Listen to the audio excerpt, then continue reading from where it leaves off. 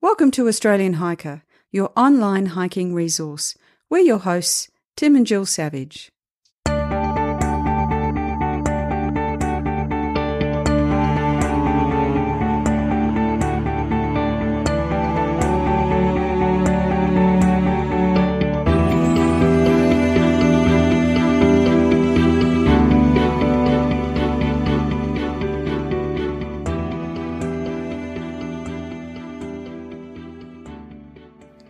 This is episode 106 of the Australian Hiker podcast, and in today's episode, we're going to be discussing how much does it cost to hike. Pick any activity, and it doesn't matter what it is, whether it's skiing or scuba diving or boating, there are costs associated with doing this activity, and hiking is no different.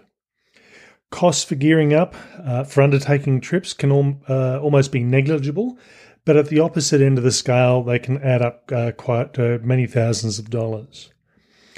Where you sit on the budgetary scale very much depends to a great extent on your personal preference, but also on the type of hikes that you're doing.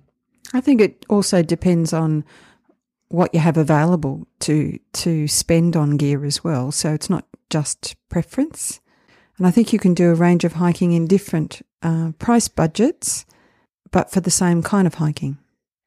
So in today's episode, we're going to be looking at the things to consider as far as working out what it actually costs to go hiking. We hope you enjoy.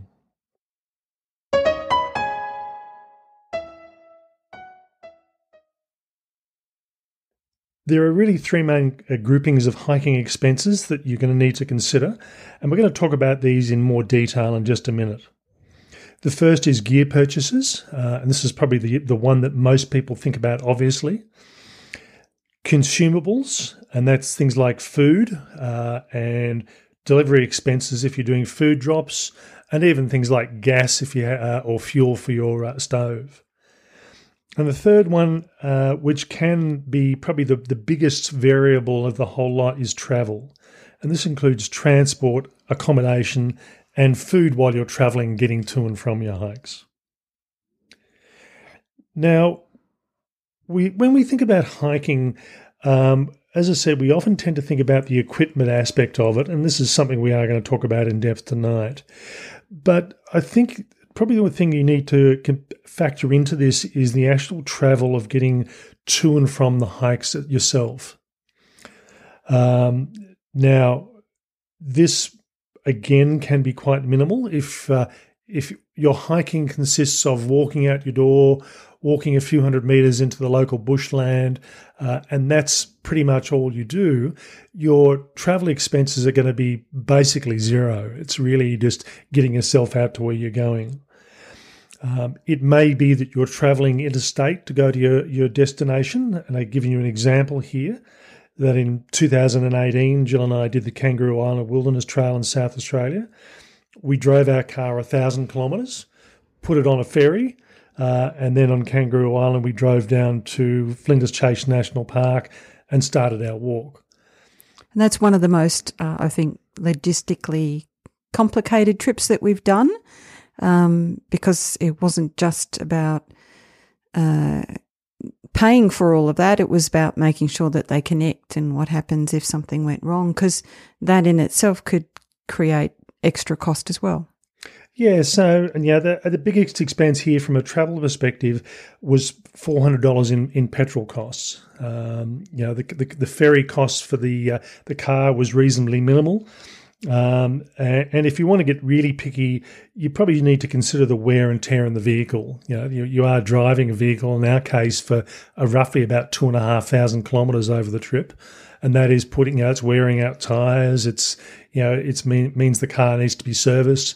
So there's additional cost to factor in there as well. Well, there's an interesting one about that, because we could have flown, and we did look at flying over.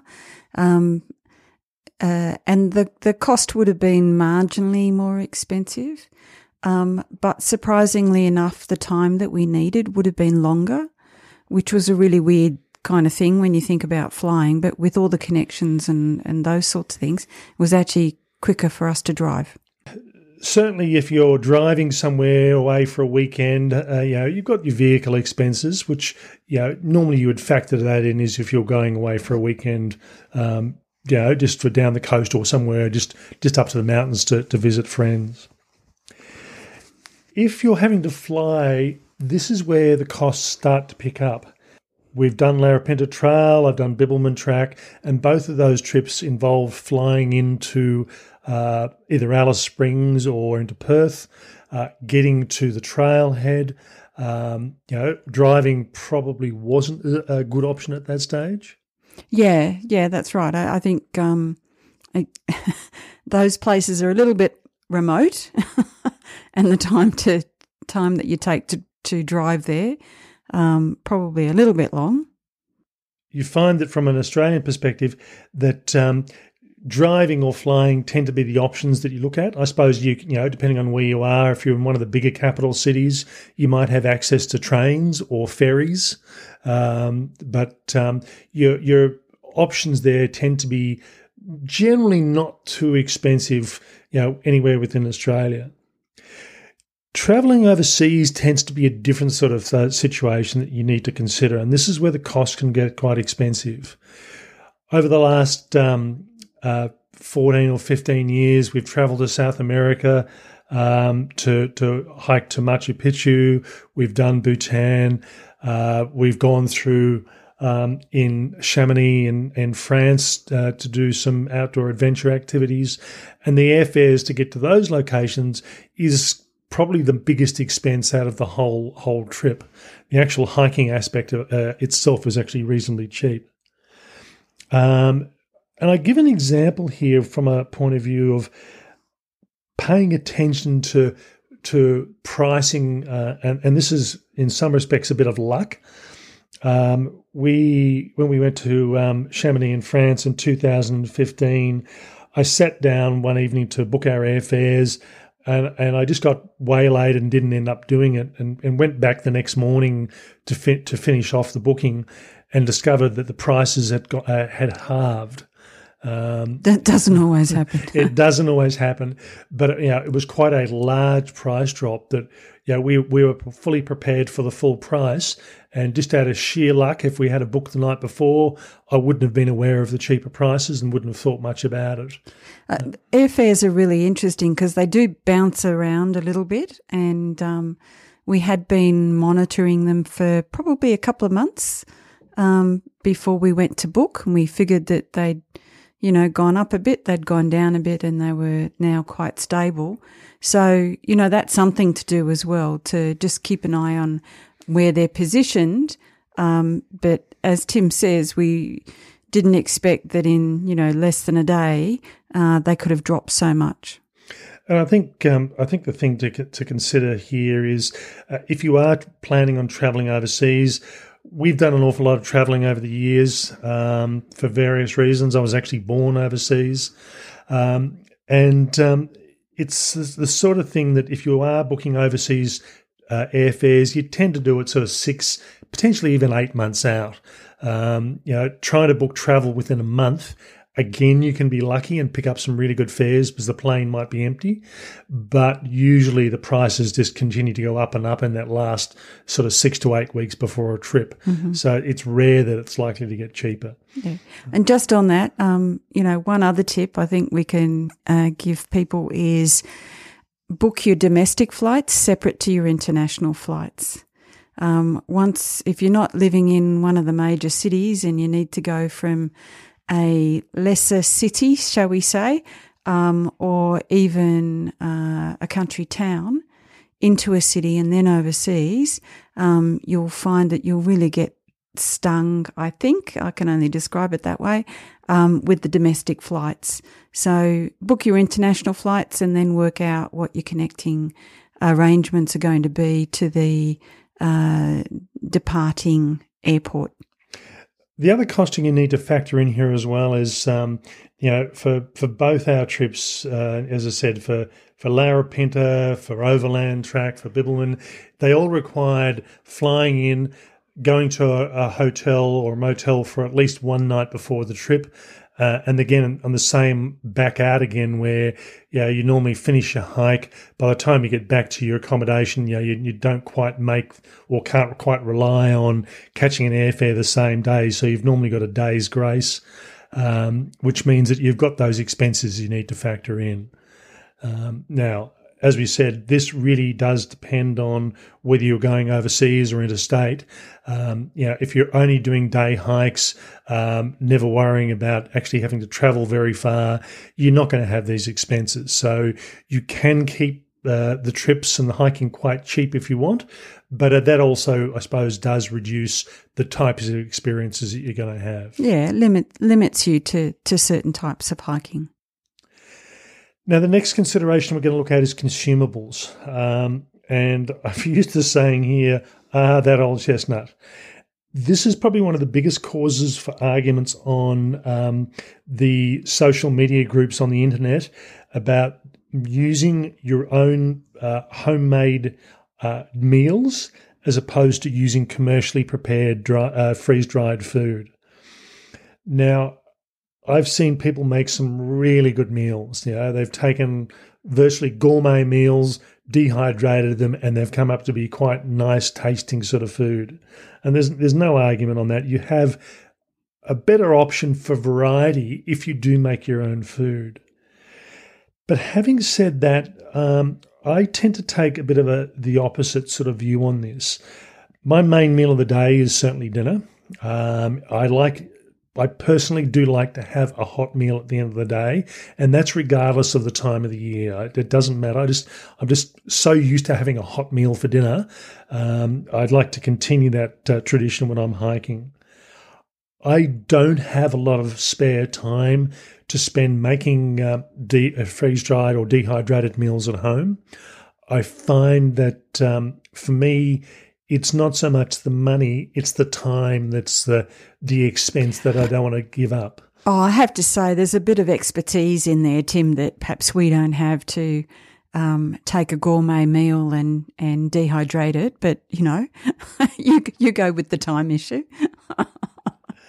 Yeah, I do actually like dehydrating apples and pieces of fruit for snacks. That for me is something I will do. But generally for the sake of a few minutes, probably maybe even 15 or 20 minutes worth of preparation, put it in the dehydrator, come back at the end of the day, maybe turn the pieces of fruit once or twice. But that's pretty minimal. I don't have to worry about cooking a meal first and spending the preparation time. Now, I'll give you an example here, and again, it's going back to my Bibbulmun track hike and from 2018. I had 32 hot meals actually while I was out on trail, and that cost me roughly about $320, so about $10 per meal. Not cheap, but as I said, for me, I didn't have the time or the inclination to make my food at home. The other issue as well with Western Australia is just one example of they have quarantine regulations. You won't always get picked up on this, but you run the risk of home preparing meals and you may end up having them taken off you if quarantine decide that they don't meet their standards. It's a risk. Whereas if you have commercially prepared meals, you don't have to worry about that. And I think that was something that we were a bit concerned about when we were packing Tim's gear up, and we spent a lot of time reading the regulations, and there was a bit of interpretation in there as well, and there were probably some things that we didn't pack for Tim because we weren't quite sure whether they sat, one side or the other. So, you need to be careful about some of those things because potentially you could get to where you're going and have your food confiscated. That'd be a bit rude. And the thing that Jill mentioned that, as I said, normally I would have done my own fruit snacks. That was something I chose not to do because of the quarantine regulations. I did actually take commercially prepared dried fruit. And we sent it over sealed in the original purchased bag as well. So in the food drops that Tim got, he needed to break the bags open and decant them into smaller bags. So, we probably went to extremes, but, these things are important. They're in place for a reason. So if we're all about enjoying and looking after the bush, then some of these things need to be part of our own considerations as well. Now, one of the biggest consumable expenses that people tend not to think about is actually doing postage for food drops. So on Larapinta Trail, we took all our food with us on the plane. We had them packed up in day packs. The transport company, at that stage, the cost was about $30 per drop. These days, I believe it's actually gone up quite marginally on top of that. But, for the sake of, we had 3 food drops, so we had around about 5 days roughly per drop. And that cost us around about $90. That was a reasonable sort of price. Although we did talk to people who had actually had a hire car, drove up, dropped their own food off, drove back. Now, that's an option. Now, for the sake of $90 and a day's worth of driving, I decided that it was better off to get the transport company to do it for us. Now, the other extreme here is doing through hiking. So again, my Bibbulmun track hike, I had 3 food drops, and the postage cost for the entire 3 drops was approximately $450. I think you still owe me for that. I almost passed out the first time I sent something over. I kept saying, but it's only going to Western Australia. It's not going overseas. Now, the issue here, and it wasn't something I thought of because I'm used to putting something in the mail and having it turn up in Sydney or Melbourne 1 to 2 days later. We went into the post office. We were quoted 10 days to get from Canberra to rural towns in Western Australia. Whether that was accurate or not, I don't know, but that was what we were quoted. And realistically, my first food drop was 8 days after I left, so that wasn't going to work. It would have risked me getting there and having to wait 2 days for my food to turn up, and that wasn't going to be an option. So rather than sending it the cheaper option, we had to go for the dearer option. The second food drop, again, the same sort of consideration, wasn't that far after. So that was my own fault. If I had been aware that it was going to take that sort of time, I could have actually gone through and sent it over much cheaper. Look, I think it would have been a little bit cheaper, but I'm not sure it would have been half the price and half the time. I didn't quite get that impression, but I think err on the side of caution, I think, is always a good thing. So it's the other question that people ask me is, well, why don't I buy food as I go? And there were certainly track towns in Western Australia. Some of them were reasonably large, some of them weren't so large. I am reasonably picky on my food, and I'm a strong believer in taking things that you like to eat, rather than saying, oh, look, I'll go and buy 2-minute noodles because they're cheap and accessible and I can buy them everywhere. I'm not a big fan of 2-minute noodles. I like particular types of food. I like my dried fruit. I like particular types of jerky, and I'm willing to pay a bit more for it and send it over knowing that I'm going to eat it and enjoy it rather than chancing it to be able to pick up stuff as I go. So, yeah, again, this is one of these things. It's an expense that I'm willing to pay because from my perspective, enjoying what I'm eating and enjoying what I'm doing is got to be balanced out against what it actually costs to do it. There's something that always, I guess, amuses me a little bit when we see younger people on the trail and they've gone to the supermarket before they've headed out and they've got a loaf of bread and a bag of apples and a bag of bananas. And I just think, okay. I think good on you. But firstly, how heavy is all of that? And secondly, it's probably not the most nutritionally diverse. If it's for a few days, it's probably okay. But yeah, I don't know. As we get older, I think we need a little bit more help than that. Yeah. Maybe we would have done that when we were younger. Now, the final thing we're going to look at from a costing point of view is gear.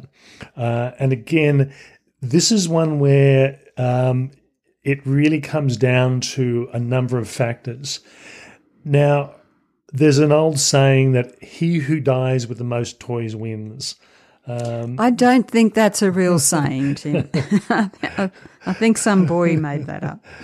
So I tend to sort of fall into that category to some extent, but I tend to be also a hiker of extremes when it comes to equipment.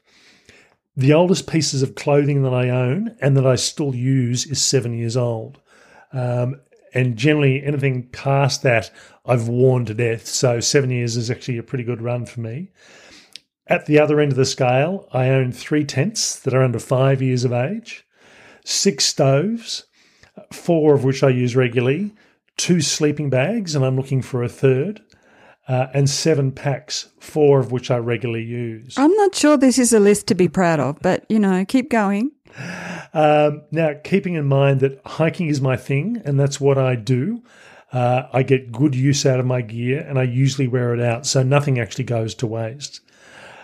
So the packs that I don't tend to use, at some stage I'll get rid of them, but I hang on to a couple of things, just in case we've loaned stuff to friends occasionally. So it's the sort of thing that is it really worth getting rid of, or it's not taking up too much room. So. I thought we had a conversation about putting some of this stuff on eBay, Tim, but now you're wriggling out of that one. So yeah, it's the sort of thing that, as I said, I will find that I have a good range of gear, ranging from the old to the brand new. So there's something in here for me about, the extent to which you're going to use it. Pay as much for it as you can afford. So if you're going to use it a lot, push your budget and get something that's going to be quite good. If you're going to use it once or twice a year, or maybe once every 2 to 3 years, then as long as you're going to store it properly and all of those sorts of good things, you can go a bit cheaper and you can go for less. And I think mixing it up is probably a good option for most people. Now, my current pack is just under 12 months of age. It's starting to show a bit of wear, but having said that, it's done around about 1,800 kilometres worth of trips. And given that for most people, that's probably 3, 4, 5, 6, 7 years worth of hiking, it's doing quite well. And I think, for my pack, I've still got 1,000 kilometres left in it quite comfortably. So, I'll get at least 12 months, if not longer, out of it. The pack that my current pack replaced, which was the previous model, sits in my garage with 15 kilos of rice and towels stuffed in it. And in total, it weighs 18.5 kilos. And that's my pack training pack. So I can just go out, pick it up, put it on my back if I'm training for a hike. I don't have to worry about assembling everything in there every time I want to use it in my main pack. Yeah, and that's a bit of a luxury that you have. Apparently, you can't ever have too much rice, but Yeah, if we're ever desperate, if all of a sudden there's no food available, we have 15 kilos of rice in our garage. That's right. So I think the main things to consider when you're buying gear, and we'll talk about different levels in a moment, is function and fit. And we've talked about this in previous podcasts, but they're the 2 criteria. Buy something that fits comfortably and buy something that does what you want it to do. Don't buy something that's cheap just because, it's cheap because it's the wrong size, or it's cheap because no one wants it. And it's not. And, warning. Yeah, and it's not going to suit what you need. So again, I'll use as an example here sleeping bags. Sleeping bags that suit summertime temperatures tend to be very cheap. But if you're going camping in 0 degrees or -2 degrees, you're not going to be comfortable, you're not going to enjoy it, and you're potentially putting yourself at risk.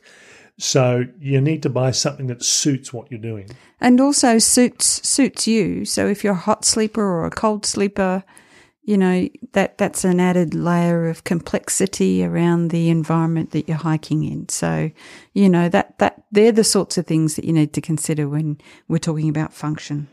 The other considerations, which I think are really secondary, are weight versus cost, durability, colour, and the feel-good factor. I don't know. Colour's pretty important. Now, I'll say here, there's generally not just one option and there's no right answer. I go through and there's a list of the gear that I use on our website. This suits me really well. It may not suit you, but at least it provides an indication of the sort of things you can look at, and then you can choose what suits you based on your own requirements. From there, other considerations do come into play, but really it's going to be a matter of personal decision about, you know, does the weight of an item really matter, or do you care if it's some leery colour that everybody else hates and as a result it's cheap? And I do that. Some of my hiking clothes are really leery. As a result, they tend to be cheaper because no one else wants to buy them. But I don't care because I save a bit of money because of the colour. I wouldn't tell the manufacturers that. But anyway, they soon learn. You know, this is why hiking gear comes in black, grey, and blue. And don't forget khaki. Khaki. I will never wear khaki. So, you know, this is the sort of thing that, you know, I do have some really leery. The colour's called Sahara. They're an orangey yellow sort of colour. And I'm the only pair of these pants I've seen in the country. There must be someone else out there. So if you've got Sahara coloured pants, we want to hear from you. But yeah, so as I said, I think, you know, and I've got another pair it's a bright green colour.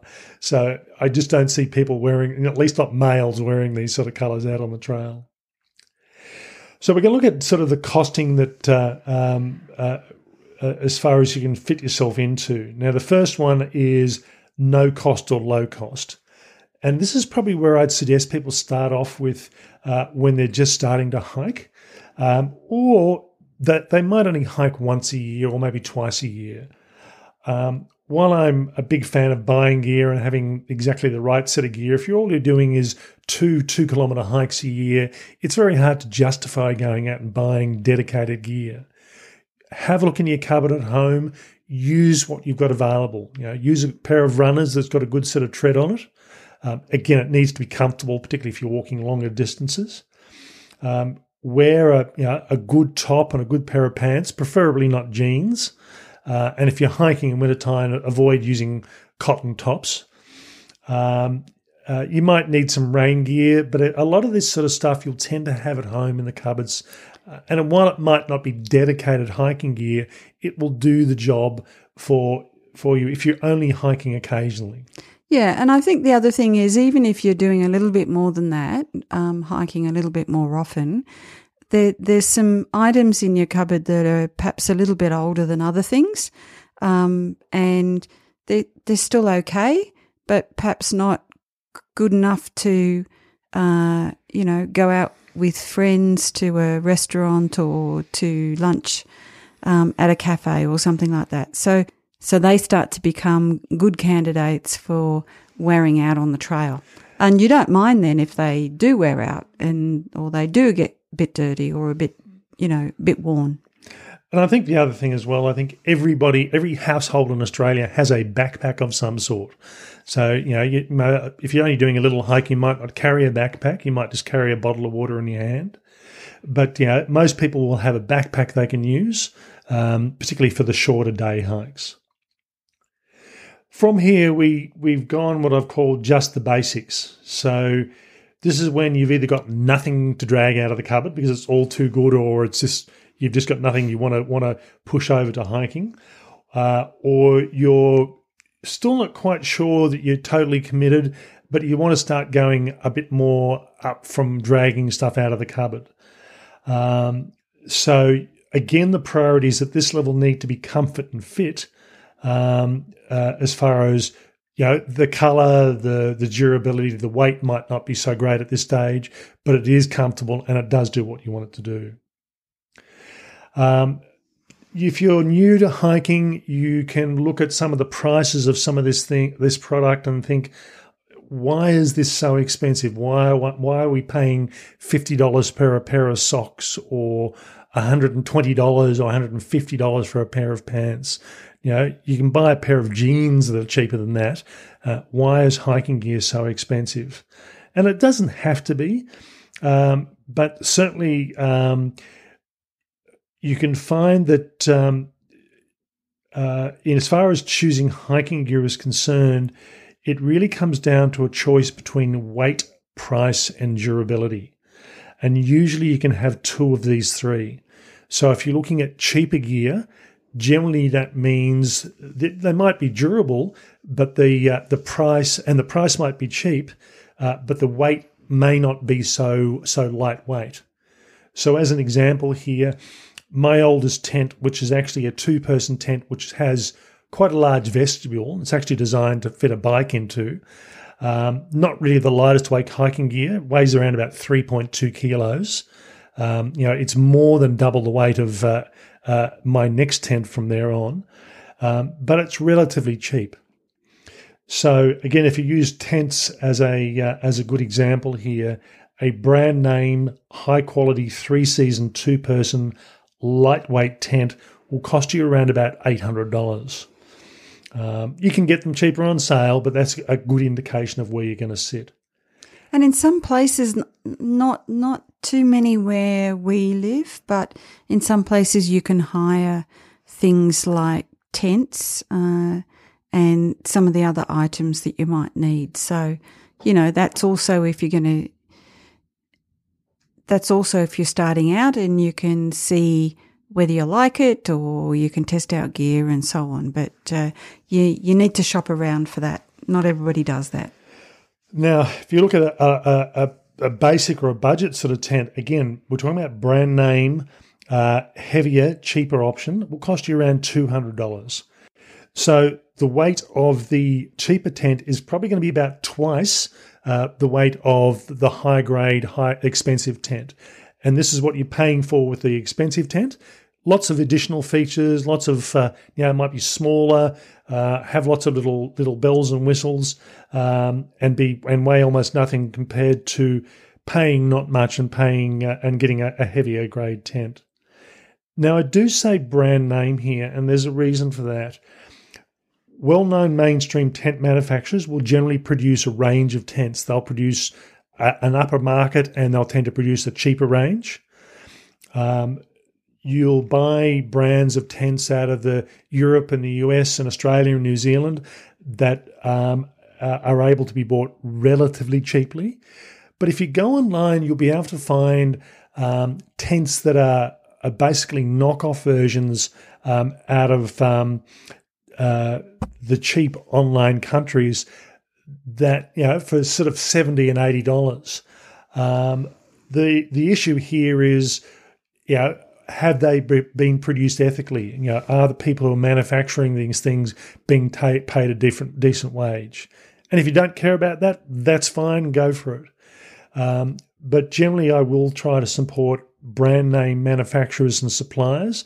These are the people that actually develop the technology, that help push the new materials into the market, that provide the upper end tent range that eventually filters down into the lower pricing structures.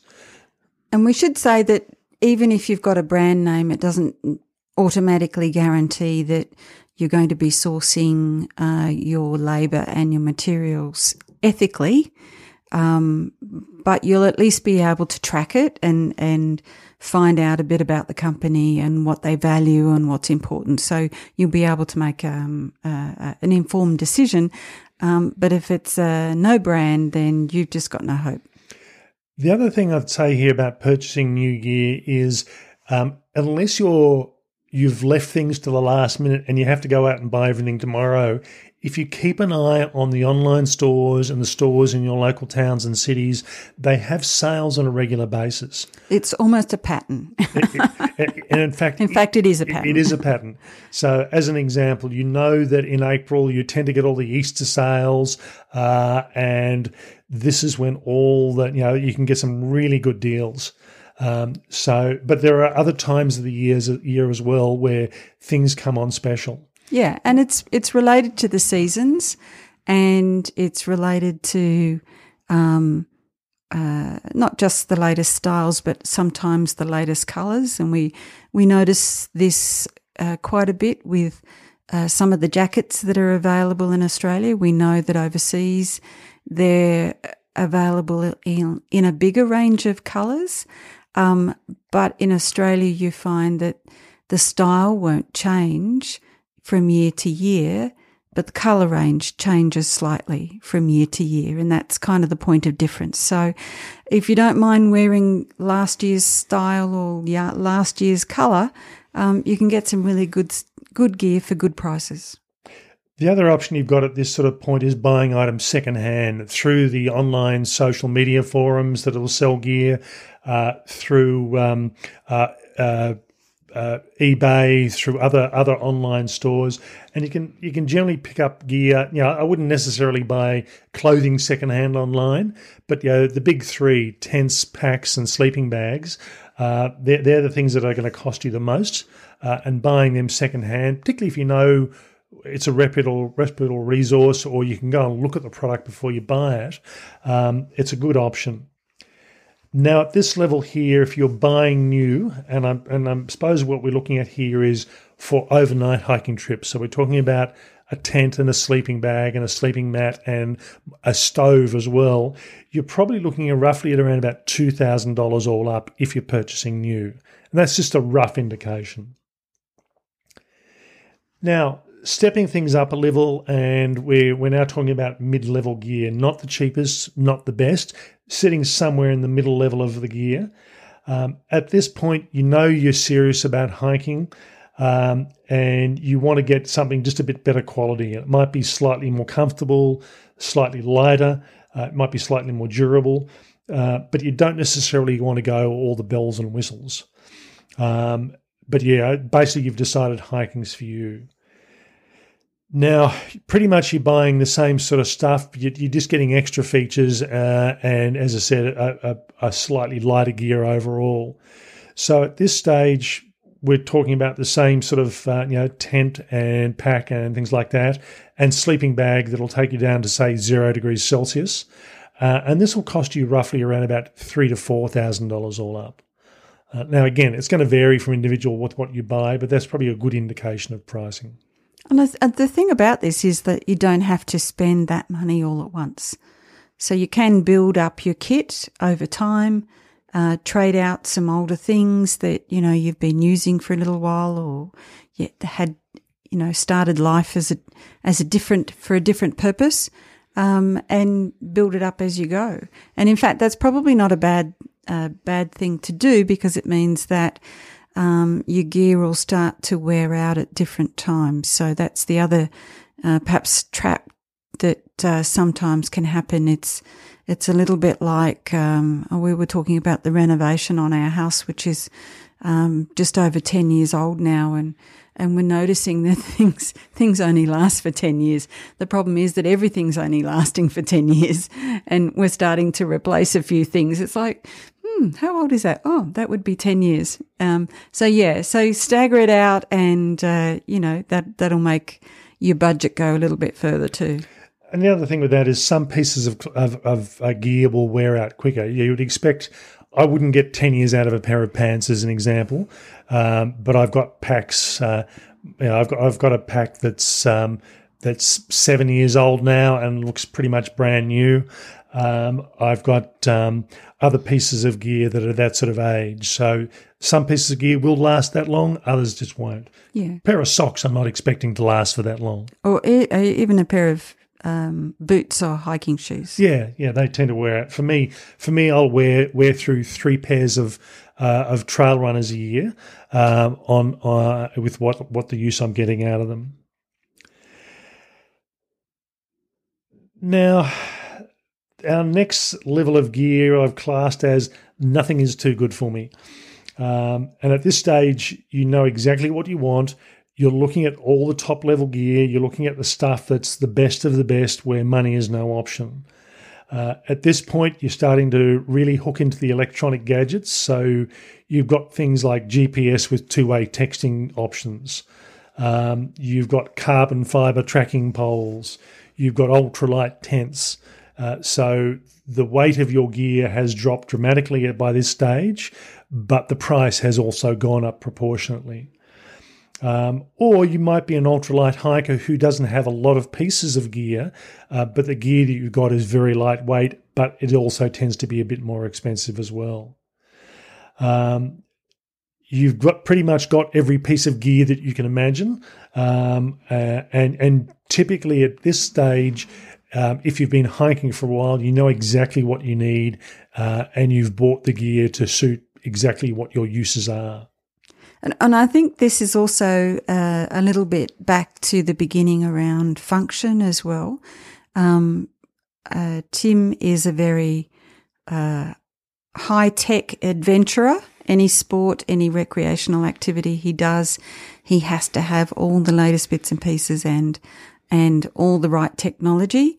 I don't, not because he's carrying it, because it's just not my thing. I remember years ago when we were scuba instructors, I'd stand there kitted up with the absolute basics, and was very streamlined, and Tim would come along and there'd be bits hanging off everywhere.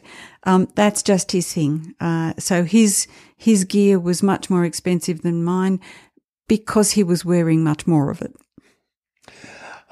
So again, it depends on the style of hiking. But I went through and costed out my gear just for tonight's podcast, and my kit, and it doesn't include everything I own, but includes everything I would take on a multi-day hike, is around about $6,000 all up. Now, given that my 2-way communication, my Garmin Explorer, is roughly around about $700, that's a chunk of it. I've got a tent that's a reasonably expensive tent, a sleeping bag that's a reasonably expensive sleeping bag. So those particular items do take up a disproportionate chunk of that amount of money. But they're all. Does that include the food too? Because there'd be a lot of food in there too. Yeah, and it doesn't include the food. So you're going on a 7-day hike, and the food has to be added to that sort of pricing as well. So it's, again, from my perspective, I'm hiking quite regularly. I'm doing a couple of 1,000 kilometres of hikes a year, and as a result, for me, that having that lighter weight gear, it's less stress on the body, and it means, because I am doing a lot of solo hiking, if something goes wrong, I've got the ability to communicate with Jill, and Jill can sort of see where I am. It provides a bit of surety at that from her perspective. So it's the sort of thing that, as I said, I do tend to have a lot of. I am in that upper end of the gear range, but for the type of hiking that I'm doing and the amount of hiking and camping that I'm doing, per hike, it's probably not as bad as I'm not just hiking once a year. Okay, so what it comes down to is there is a wide scale of budget as far as what it costs to buy gear and what it costs to go hiking. And really, where you sit on this scale is going to be very much an individual thing. You might buy a set of gear and it will last you 10 years and that's it. You might turn over your gear equipment every 12 months, either because you're using it that often, you're wearing it out, or because you want the newest and the latest gear. I think that another thing about that in terms of the turnover time is you need to take care of your gear. And if you're the kind of person, and people, sometimes don't, but if you're in that category, then it's not going to last as long as you're wanting to. If you're not drying it out after a wet weekend, or you're not cleaning it or storing it properly, or whatever it might be. Yeah, that is true. And it's sometimes you think I'll just chuck it in the cupboard and I'll get back to it, and then 2 weeks later, if something's your tent's gone mouldy because it's been sitting in a damp area, just picking up all sorts of rubbish. So most hikers are going to sit somewhere in the middle of this scale. That you'll find many hikers will have a few expensive pieces of gear. They'll have a number of pieces of mid-range gear, and they might have a number of pieces of budget gear. It's rare you get someone that sits down the cheapest end or up the most expensive end. It'll be somewhere in the middle of that. Our suggestion here is take the time to think about what you are doing as a hiker, whether you really need the gear, and as we said, importantly, that it fits and does the job that you need it to do, and whether it can do more than one job might sort of make a difference as well. So as we said, really there's no one answer, and it's your choice which way you go.